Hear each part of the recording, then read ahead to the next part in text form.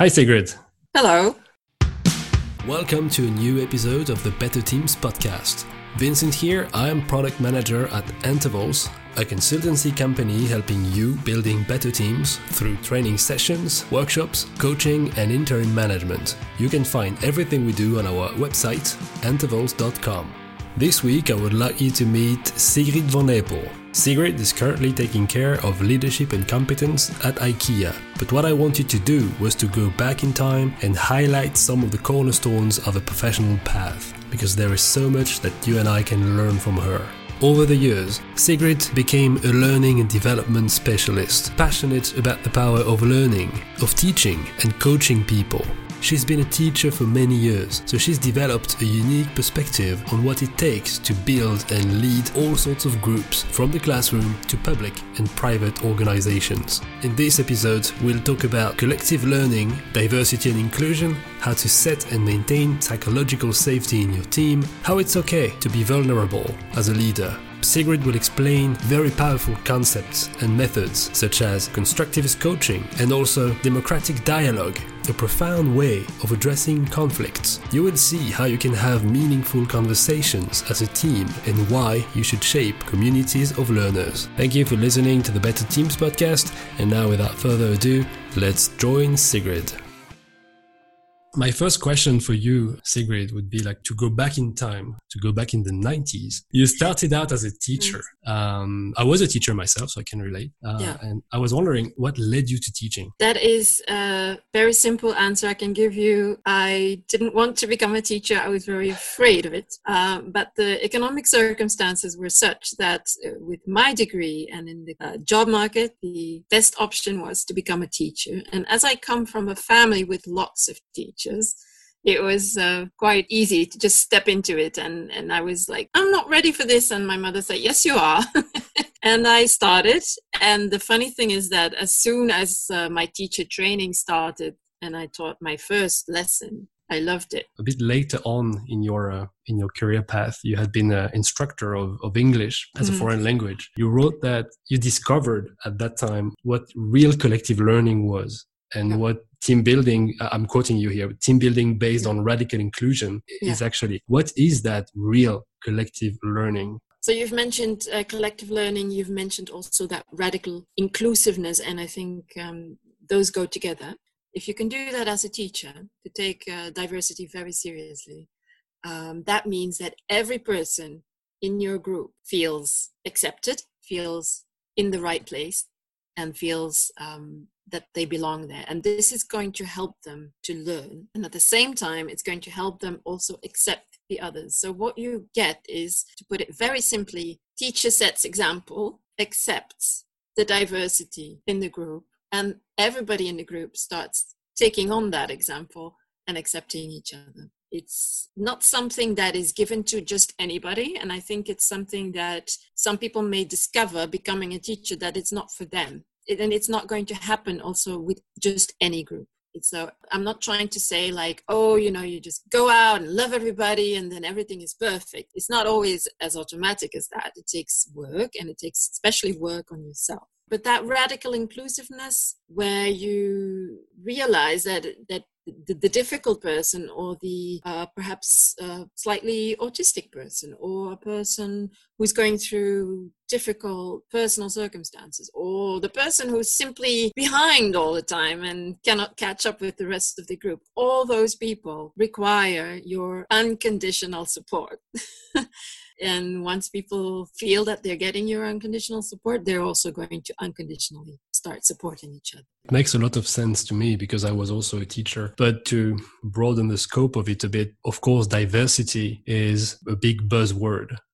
These days, it's been for a while. Many companies are claiming, proud of saying that they look for diversity, or they are very diverse. Some of them maybe sometimes forget about inclusion also. So diversity is good, but if you don't include people really well, how does it work? So would you have concrete advice beyond these great principles that you have? These are really healthy and really great. How do you create inclusion for diversity? Well, diversity, of course, by its very nature is incredibly diverse. So we'll have to select a few examples. Let's say two people just don't want to work together. I think it's, in my opinion, it would be a mistake to to force them. I believe very, very much that the learner has to become as autonomous as the learner possibly can. Of course, in the beginning, you need to guide them, but the further they go on in their process, the more they take into their own hands. And especially what they need to be able to take into their own hands is who they are, because they know better than you who they are. So if someone says, I don't want to be working with that person because, you know, we go back 5 years and you don't know what I've been through with them, they probably have a reason. And there I would really say your workshop or training session or whatever it is that you're doing is not the place to solve that problem. There I would recommend propose a timeout, propose another time and place, propose it, perhaps not even you, but someone else could help them work that out. Yes, it would be better to work that out. But the workshop you're doing, you have different goals. Your goal there is not to resolve conflict. Your goal there is to learn a skill, for example. So what do you need to do? What do you need to adapt at that moment in your plan? Because you had it all figured out how you're going to organize the session, and then someone is acting up and like being a nuisance. No, they're not the nuisance. They are who they are. They are good. You have to be flexible. So what do you need to adapt? I would say adapt. You have to be really quick at that. I can give a second example of that. For example, what I really learned. I was always putting my students in pairs because in pairs they learn well, especially when learning a language. And one person she was always reluctant, and I was really, it was a learning moment for me because I was like, please, you know, my lesson plan says pair learning and you're not pair learning. But one day I realized what the issue was with her when I asked them all to do some creative writing and people were just getting all busy with their topics and everything else. And she said, but what do I need to write about? And I said, just be creative, with a big smile. And she said, but I don't know how to be creative. And I just realized I had been giving her the wrong instructions all along. She was really a person who needed to be much more on her own, to be much more guided and structured, to be respected as who she was. So I said, okay, I'll give you a topic. And then she was fine. And she was creatively writing on the topic I gave her. That's all she needed, that little tweak. And for the future, whenever there was pair work, I said, you can work in pairs or alone as you prefer. And she was usually the only one who preferred to work alone, but she had that freedom. So you need to be flexible. What I hear from you is you need to inquire, ask questions, understand what is the person going through, who he or she is, what he or she needs. I think that's key. You're not always going to think about asking questions, you're not always going to have the time to get to know everybody in every aspect. So what you need is a climate where everything can be expressed freely, where people know that whatever I say in this room will be received with bienveillance. In French, will not be taken badly. I will not be punished. So you need a safe environment. Not everybody in your group is going to always maintain that safety, but you, as the person who is coordinating and facilitating, you need to maintain safety. I've had one moment where I did not maintain safety. I mean, I must have had more than just the one, but I remember one very clearly. My apologies to everybody out there that if I ever was not maintaining the safety, I'm really sorry about that.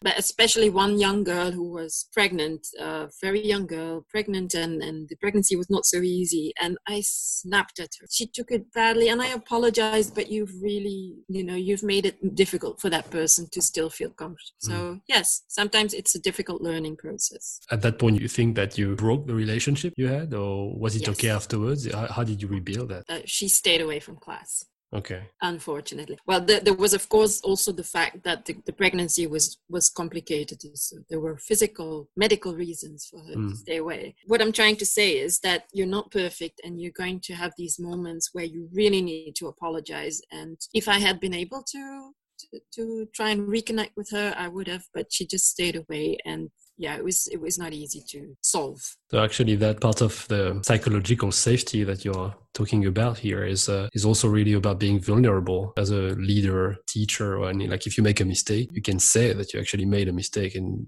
just come back and have this discussion if you have the opportunity, of course. Yes, which I did do with the rest of the group. I told the rest of the group that you all remember you were there. I reacted badly. So yes, you need to repair as much as possible. When you went in front of the whole class at that time, were you afraid to lose some credibility or to lose some authority or some power, or on the opposite, you did it more willingly, saying no, it's going to be part of who I am and how I teach and how I lead my class? Yes, it's a gamble, isn't it? Yeah. There might be people that actually don't like to see any sort of weakness. That can happen. It can happen as a manager, for example, that you've got people on your team who just don't accept it. It's a choice that you have to make. I think, how authentic am I going to be? What kind of leader do I want to be? There's this really interesting book by Jeffrey Pfeffer. It's called Leadership BS. And I don't entirely agree with what he writes, but he makes the point that if people are going to advance their careers in tough environments, very competitive environments, they should not display vulnerability. They should not display too much authenticity or empathy or any of those things, because those things are not going to get them where they need to be. And so that's what I mean by making the choice. I don't think that there is one size fits all type of leadership that's going to be, the best, and then the next hype and the next hype. No, I think that you need to make a choice. Do I want to be mainly the person who is responsible for results and people? And is that where I want to go? And will I do what it takes to take that responsibility? Or is this all about power, about where I want to go professionally, advancing my career, increasing my influence, increasing perhaps my salary as well? What orientation do I want to take? And then make sure that you end up in the right environment, because if the wrong person ends up in the wrong environment, it's not going to work. Later on, you became a lecturer. You discovered a real interest in teacher training, so training teacher instead of teaching students, and encouraging learning by doing, which is also something I strongly believe in, and we can talk about it a bit more. So learning by doing and constructivist coaching. 2 words you use on LinkedIn, really precise again, is focus and retention. I would like to ask you first, what is constructivist coaching, and what made your learning environment so powerful at that time? The constructivist coaching, as I put it, it's is that a thing? Well, it depends. I mean, I put it there. It's sort of a very, very concise way to say 2 important things. The one important thing is that the learning framework, the theoretical framework of learning that I believe in, is the constructivist vision, which I have to say immediately, philosophically, there are a number of things that you could debate, because constructivism is very much about the idea that human realities are makeable and we can construct our own world very much. And so philosophically, I would say, okay, let's leave that to the side. But now let's focus on the aspect purely of learning. And constructivist researchers have sort of enumerated a number of features of effective learning that, if you try to pay attention to them, and there's 6 of them, if you try to implement all 6 all the time, you're going to get optimized learning. Those 6 are not enough. There's more to do, but they are basic. And that's what I'm saying when I'm saying constructivist coaching. I'm trying to put 2 words together to illustrate that I think I see the role of the teacher as someone who is going to try as much as possible to enable effective learning and take on the role of a learning coach at the same time, coaching the learner to do the work. I'll say a bit more about the 6, but I'll say one more thing before I continue. A teacher is not just a coach. A teacher is also, among other things, someone who gives instruction. And it is very important to always keep giving instruction and structure. The student, the learner, is not going to do everything on their own. That is not what we believe in today, as far as the research is concerned. But to get back to those 6, what is effective learning? When we learn, we are constructing things in our brain. That's the constructivist idea. So learning is constructive. It is cumulative. It builds on prior knowledge and prior skills and prior ideas. It is collaborative. We are social learners. It is contextual. It's very good always to look at what kind of context the learner in, what kind of context will the learner need these skills in, and to get as contextual, as real as possible. Learning is self-directed. You learn much better if you're going to be able to take the lead to some extent, again, with the caveat that the teacher also has to lead. So there's not just the learner leading themselves, the teacher also has to lead. But so that self-directive aspect is important. And then the 6th one is goal-oriented. You learn best if you know where you're trying to go. So that's those 6. So if you ask me what is constructivist coaching, I would say it's the role of the teacher as a coach to enable the learner to, through those 6 features of learning, try and learn as best as they can. If you can add to that package a number of other things, such as, for example, a lot of activation of your learners, learning by doing, as you say. If you can add to that also an appeal to the different senses, because some people are more visual, some people are more auditive, some people are more tactile. If you can add to that the senses as well, if you add to that also what we talked about before, of course, the safe environment, the connection, the love. If you add all those up, what you get is a powerful learning environment. So powerful learning environments are environments where learning is optimized by making specific choices that I've just tried to explain. Easy, isn't it?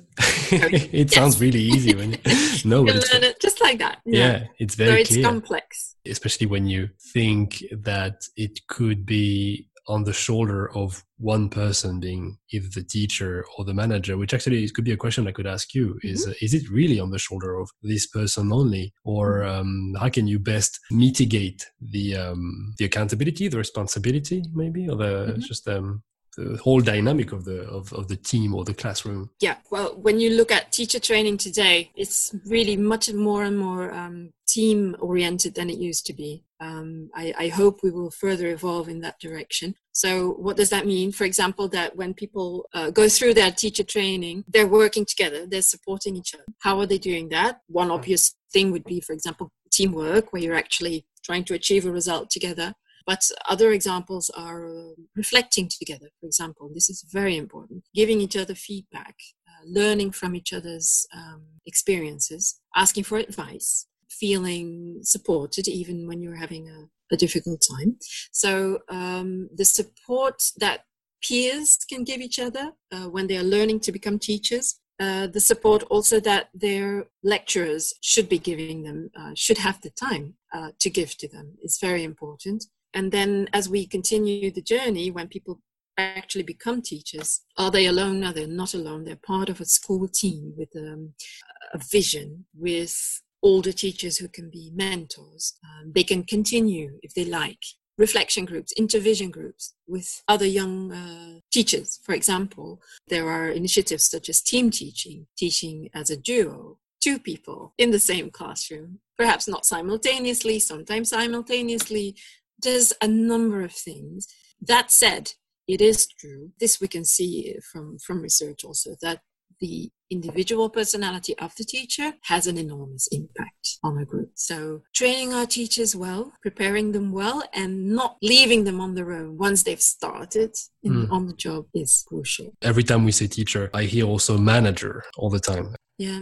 For example, one important thing that a manager can do is good feedback is so important. Concrete and specific feedback, timely feedback, not avoiding the positive, not avoiding the negative, just saying what you observe and say, I see you doing this. I heard you saying that. I think that you could learn from that experience. And then after the learning, saying, well, I see the difference. All that, this constant dialogue between manager and team members, crucially important, just as much as it is in the classroom. Last week with Maxime, we recorded a new episode of the podcast. It's specifically about feedback. And part of what you said is exactly what Max and I discuss. We keep on coming closer to nowadays in your professional life. At some point, you've been a counselor. I'd like us to discuss a little bit well-being at work. You've worked at reducing conflict and harassment. Do you have key elements? Do you have advice to share to increase this well-being at work for any people facing conflict and harassment? So I was a personne de confiance within my organization. What I was trying to do was think of prevention. What kind of initiative could we set up in this organization to try and make sure it happens less often? And I decided to focus on bullying because I could see in the behavior of certain people around me that there were forms of bullying. And so I set up an initiative which was quite refreshing, I found. Sort of gathered people around on a voluntary basis and I showed them a video with actors, it's enacted, but it's about a woman who testifies, I've been bullied by my colleagues and this is what that did to me. And then I tried to get the conversation going after the video in small groups about what happens when people are bullied. What happens is that some people take the initiative and actually become the bully. Some other people might join in with the bully for their own diverse reasons. But then there's the large silent majority, so the middle group, who can go either way. And as that is the majority, that's the biggest group, we all have that choice, or often in life, we have that choice. Am I going to try and support the victim? Or am I going to go with the bully? Or am I going to speak up and do something? And so what I wanted was people in the organization, without finger pointing, without trying to put blame on people, but just get the thinking going, like make people more aware of what they were observing around them. And then more specifically, the bully themselves, that one person or those two people who are actually actively picking on others, could they be made to think for themselves without anybody having to discipline them or anything, but just could they be brought to their senses on their own? That seemed to me the first step. If that doesn't help, then management has to step in and say, okay, we're going to try and create a more direct dialogue. To go back to the notion of conflict itself, I would ask, what do you think about conflict? In many organizations, many teams, they are reluctant to face conflict. They would rather avoid it. And there are many definitions of conflict. Some people consider it positive, some consider it negative. What is your view on conflict? How would you define it? This is my own big challenge. I am the type of person who naturally likes to avoid conflict. So you've really touched a sensitive point there. It's my area of development for sure. Still is, after all these years. If you ask me how I would define conflict, I would say I like to differentiate it from a difference of opinion. Having different opinions is one thing. Having different opinions without it becoming a conflict is easy in a way. I mean, you could just say, okay, let's talk about this. And then, we talk, and in the end, we find some solution. But in my definition, it becomes conflict when stronger emotions come up, negative emotions that muddle our thinking, that create distrust between people, that I think lower our concentration and certainly diminish our well-being. I think I have read a quote the other day saying, I don't remember the author of the quote, saying that conflict starts when feelings are being hurt. I think that would sum it up. And some people would say, no, conflict, like a difference of opinion is already conflict, so conflict can be positive. But for me personally, I like to use it more in this more negative way, exactly where pain comes in, where people start hurting each other. I've never seen anything good come from it. But of course, that said, if you take the conflict and you actually work with it, then good things can come from it. I believe in that very much. And that is one of the reasons why democratic dialogue actually came into existence. You are listening to the Better Teams podcast. Thank you. I hope you enjoy it. Did you know that my co-host Max is very active on YouTube? He produces weekly videos to share practical content for first-time leaders directly from his extensive experience. If you like to discuss management and leadership topics, you should definitely check it out. Go to Max Casterin on YouTube, after this episode, of course. But for now, let's go back to our conversation. Let's jump into democratic dialogue. We are doing a little bit of a jump in time. For 5 years, you worked at the Erasmus Hawk School. And for me, that idea, this concept that you share on LinkedIn, but you don't give too much information about it, it was fascinating for me. So it's one of the first questions I asked you when we talked on the phone the other day is, what is it about? Like, explain it to me and explain it to people. What is democratic dialogue about? It was a method to take those conflicts and take them further in a positive way. In 2015, it actually really came into being as an answer to the taboo or conflict situation that schools were experiencing, especially in Brussels, the Brussels education system, where sensitive topics were creating situations inside and outside the classroom, but specifically in schools, where teachers and students, pupils alike, were saying, like, I don't know what to do anymore. People just felt like they didn't have the skills, they weren't equipped to talk about sensitive topics without conflict and fighting, if you like. And so the idea emerged to say, well, we've got a teacher training program here. I was head of the teacher training program at Erasmus Hogeschool. And it was a pluralistic teacher training program, which meant that we had people from different religions, philosophies that in Netherlands we call levensbeschouwingen, so faith traditions, if you like. We had the lecturer who trained future teachers to become Islam teachers. We had another lecturer who was teaching people to become Catholic religion teachers. And we had another one who was teaching people to become philosophy teachers. In French, it's laïcité. So we had that plurality, and we had the expertise, of course, of training teachers. So the idea emerged, why don't we put together a pluralistic team of experts who can help schools and support teachers in having a better conversation? And we called it democratic dialogue, because we realized that it wasn't just one topic. It was about topics in general. In a democracy, people need to be able to discuss those without fighting. So discuss these even sensitive topics without getting into personal conflict, but trying to find ways to be more constructive and to find a way out. Because in the end, you have to live together. So there, the name democratic dialogue came. How do you have meaningful conversations? I remember something we talked last time was to how to walk the line. You said that between having meaningful conversation and creating catastrophes. That I loved, because I mean, usually when teams or anybody is like, okay, if we go that way, like if we think about like any family dinner that could go to the field of politics or religion or anything, it's a catastrophe. You know it. So you don't want to recreate that in your team, of course. So how do you do that to make it positive and good in the team, but not having superficial conversations that will, with that you will stay safe, let's say that way, but you really want to go to the problem and have meaningful conversation without going for a major catastrophe. So now comes the magic, the silver bullet, the magic recipe. No, not. So it's... Oh, no. No.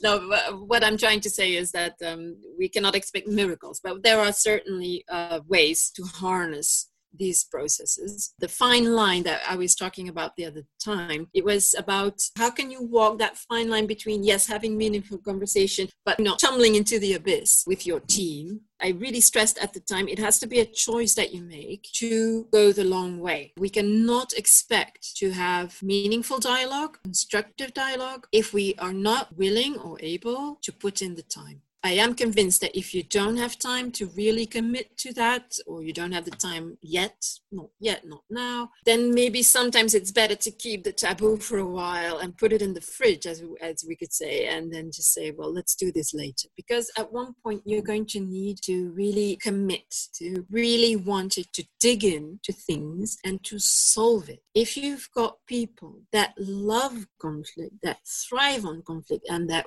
want to maintain the conflict, are not interested in solving it, then you need first to deal with that. You have to have that moment where you say, are we all in this together? Are we all committed to walk the long road or not? You'll have to have that moment of clarity. And then even when we're all on board and we all really want to somehow solve the conflict and get to better understanding, it's still going to get worse before it gets better. We must remember that. Dialogue is not happy, clappy, pink flowers and sunshine. It can be a difficult process. Your first phase will be, let's start talking. And people will be polite and it will be perhaps pleasant and say, oh, we had a good chat, but you haven't really had meaningful conversation deeper into things. And if you start digging deeper into things, you're going to end up in the red zone. In the red zone, people start hurting each other. People start having negative emotions. There's going to be a destabilization of your status quo. It's a hard phase. Then you can move on to the next phase, which is where people become curious and start asking questions and start trying to understand why the other person takes a different position from mine. Where do my emotions come from? What is it that makes me so angry about this? That's the third phase, the inquisitive phase. And then if you're lucky and if you work hard, you can get to the fourth phase where people actually find new common ground and co-construct something completely new, a new way of living together, a new way of understanding each other, a new way of anticipating sensitive topics, each other's sensitivities, and that is a blissful place to be, but it's hard work to get there. I will say one extra thing that is very, very crucially important, because you ask me, how do you do this? Well, I would say you do this with an external facilitator. You need someone who's going to be there for that group all along the way. Someone who's going to take a moderating role. With democratic dialogue, we believe very much in the fact that this facilitator, call it the dialogue coach, call it whatever the counselor or whatever you want to call it, that person is going to have to take really an outsider position and observe and help people observe. How do you make sure that there is a long-lasting effect afterwards? I'm going to be a bit caricatural on purpose, but to avoid that from, the team has reached that holy point where they really co-construct and they feel good about the problem, the taboo, the conflict they solved. How do you make sure it was not just for that problem, and then when there will be another problem, they will go back to the first phase before the terrifying red zone? Well, you can't, can you? If there's anything, the world today is unpredictable, and it's amazing how sometimes, for example, we like to think of ourselves as a unity, and I'm a unity and you're a unity, and then if those two unities can learn to live together, then they live happily along. But actually, I'm diverse inside myself and you're diverse inside yourself, and your life circumstances change, and my professional situation changes, and the world changes, and there's a virus, and there's shortages, and there's others, the economy changes, all these factors. But I would say that is something very important that really gives me a lot of hope, is that when people have the experience, even just once, of having a group conversation where they felt they made progress, where they felt listened to, and they felt that they could really express themselves, and they heard the other people express. So once people have had that one positive experience, it's hard to shake, because you feel like, well, actually it is possible. And it gives you confidence for the future. Say, well, things might get rough again, but we will make it through. We're going to solve this. People actually develop these skills inside themselves. I'd like to talk a bit about community as well, because at the very beginning, I think towards the beginning of our discussion, you talked about people, human beings being social and learning better when they are together. And it makes me think about two things mainly. First, I could ask you, what do you think is happening these days, or what will happen because of the social distancing? Even though I think the word itself, the expression social distancing is really bad, isn't really not accurate. But anyways, it's physical distancing. True, but it's there. So, but there is still a distance. So my first question would be that. And also, I read that one important element for success was to create a community networking, so a sense of community. And I was wondering what difference it's making for you to shape communities of learners, to learn together regarding learning and retention. What difference does it make? It completely ties in with what we discussed earlier about the inclusiveness, the radical inclusiveness.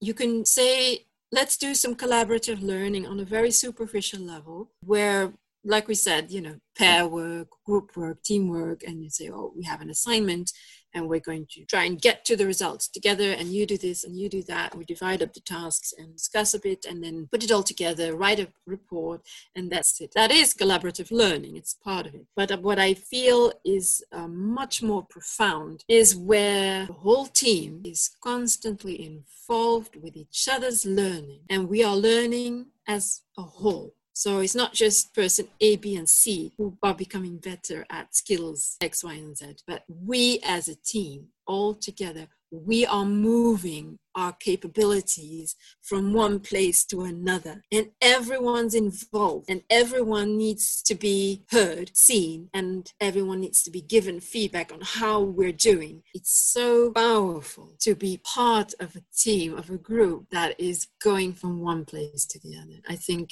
anyone can relate to that if we think of our personal lives. And that certainly requires a coordinator, teacher, manager, trainer, whatever. One person who is going to set the right example and be constantly inclusive, and also be self-critical. Absolutely. Because that person is also just human and will make mistakes and will have to say, that moment yesterday, I did not act according to our values, and I'm sorry about that. Please help me get better because I want to do better.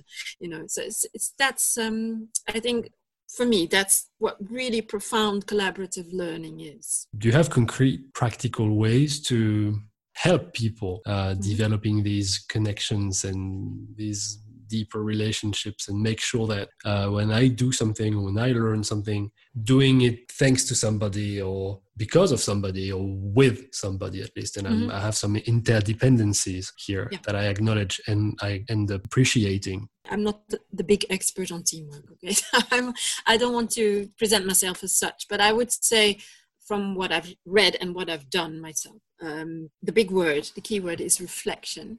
Reflection means that we time out, we zoom out regularly, and we reflect together on what's been happening. So we take a meta perspective regularly. It can be that you need a lot of that in the beginning and less towards the end, probably. But you're going to have to make the effort, especially at the beginning, to take the meta perspective and say, yesterday we did this and that. How did that work? Where did I experience a problem? What kind of problem? How can we do better tomorrow? It's a combination of auto-reflection. What can I do better? Perhaps what have I done really well and what would I like to continue to do more of? And then also what would I like to start doing less of? And then, so that's auto-reflection. And then also peer reviewing, observing each other. So the key word is reflection. When we act, we need to take time out to reflect on that. The risk is just staying in the action, especially if there's a deadline and there's high stakes. You've got other things to do as well. So it has to be a conscious and deliberate decision to take those moments of reflection. I would say that is certainly one thing. And another thing is, of course, accountability. I mean, it's a social phenomenon. It's a group thing. In any group, there will be people who work harder and people who work less hard. This is just social reality. And in one group, I could be the hard worker, and in another group, I might be the loafer. It's a human reality. So we must also try to just understand it from that point of view, not trying to point fingers and say that person behaved badly. No, it's about what are we seeing here? And we see a lot of energy there, and then we see less energy there. So how can we fix this? And what do those people need to do their part? And in the end, it's accountability. It's about saying, well, you did have these and these deliverables, and they're not there. So you need to keep looking as well at I should add the word individual, and the individual accountability, not just group accountability. There is one thing that I would like to add. Of course, it makes perfect sense to make sure that the people who are good at certain things, that they are doing those certain things, but it is equally crucial that they can choose also what they're going to be doing. And someone with very little writing skills, don't have them write up the report. Yeah, that's true. Naturally, people will usually say, well, I would like to do that. And another, I'll do the PR and I'll do the research and I'll do the number crunching. Coming closer to present days now, there is one position you ended up doing, which actually, retrospectively, to me, and I hope to everybody listening, it makes perfect sense. It's the beauty of your path. You became a learning and development specialist at Actiris. And to me, the fact that you went to learning and development, I was like, yeah, of course. How much do you think that all this experience, all this practice, these experimentations we went through together now, how much do you think they have had an impact on your mission there? My mission at Actiris Academy, to be more specific. Yeah, so, true. Yeah. The Actiris Academy provides learning and development for all the Actiris staff, which is, I think they're moving towards 1,700 people now. By the way, the Actiris is the employment office for the Brussels region, and we were securing training for the staff. I would say two things. So one is that through being a teacher, being a training manager, being a teacher trainer, and head of program, yes, I have acquired a certain specialism, if you like, in learning and development.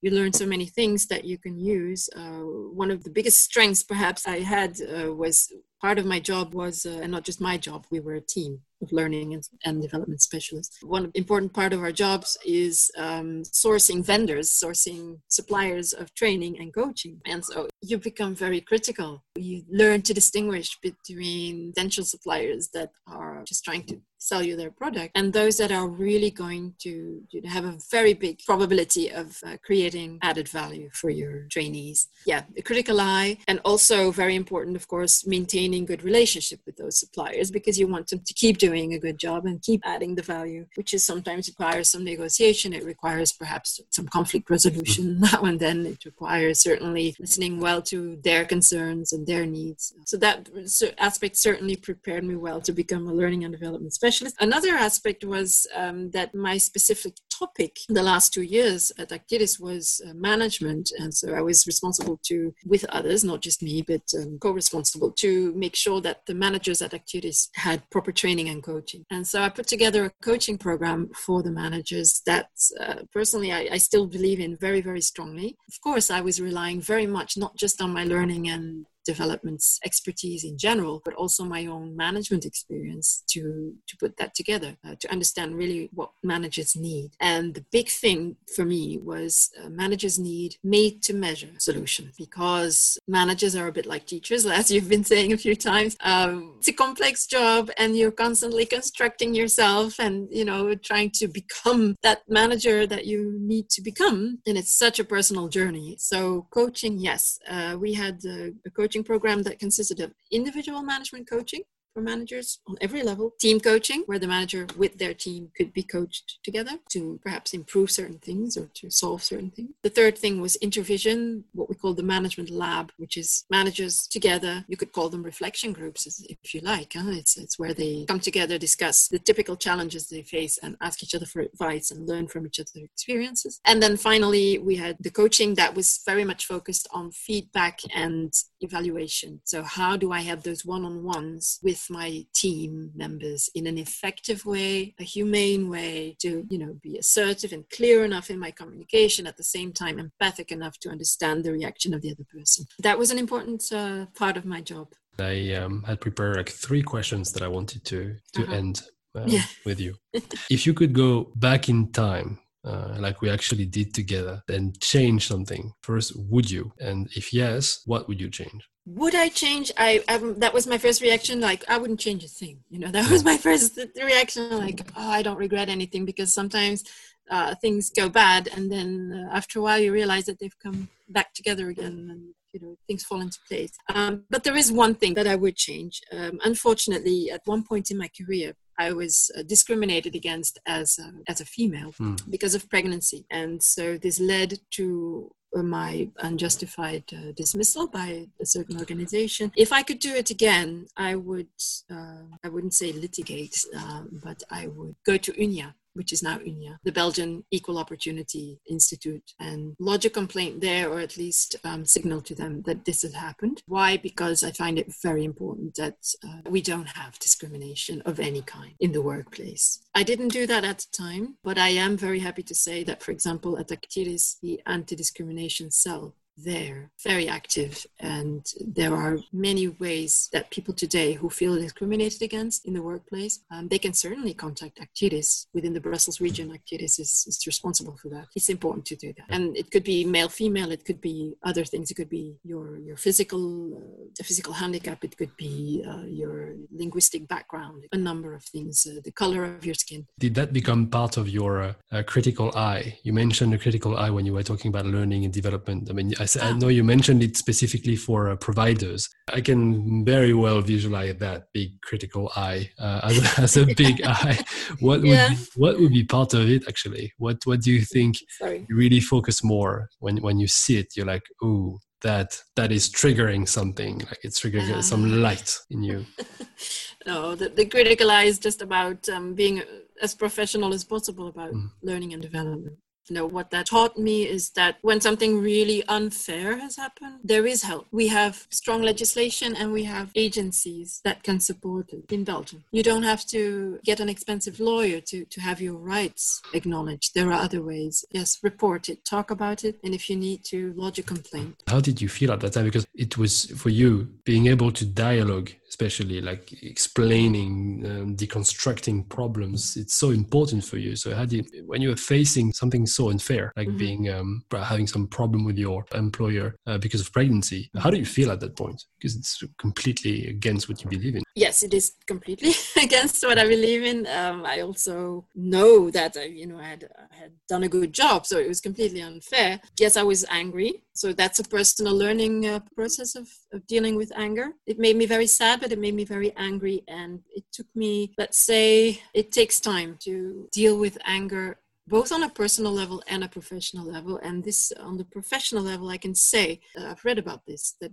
usually people have to be well into their next job to finally get rid of the negative feelings related to an unfair dismissal. And that's what happened to me. I was well into my next job before I was really like, okay, now I've let it go. I'm not angry with those people. So you need some distancing. Yes, you need time. If you could tell something to a younger version of yourself, your professional self, and in a way it's kind of an invitation also to talk to young professionals, what would it be? What would you tell? I would tell them that they always have to believe in themselves, because if you're not going to believe in yourself, then who will? And there are moments when it's very necessary to get advice from others.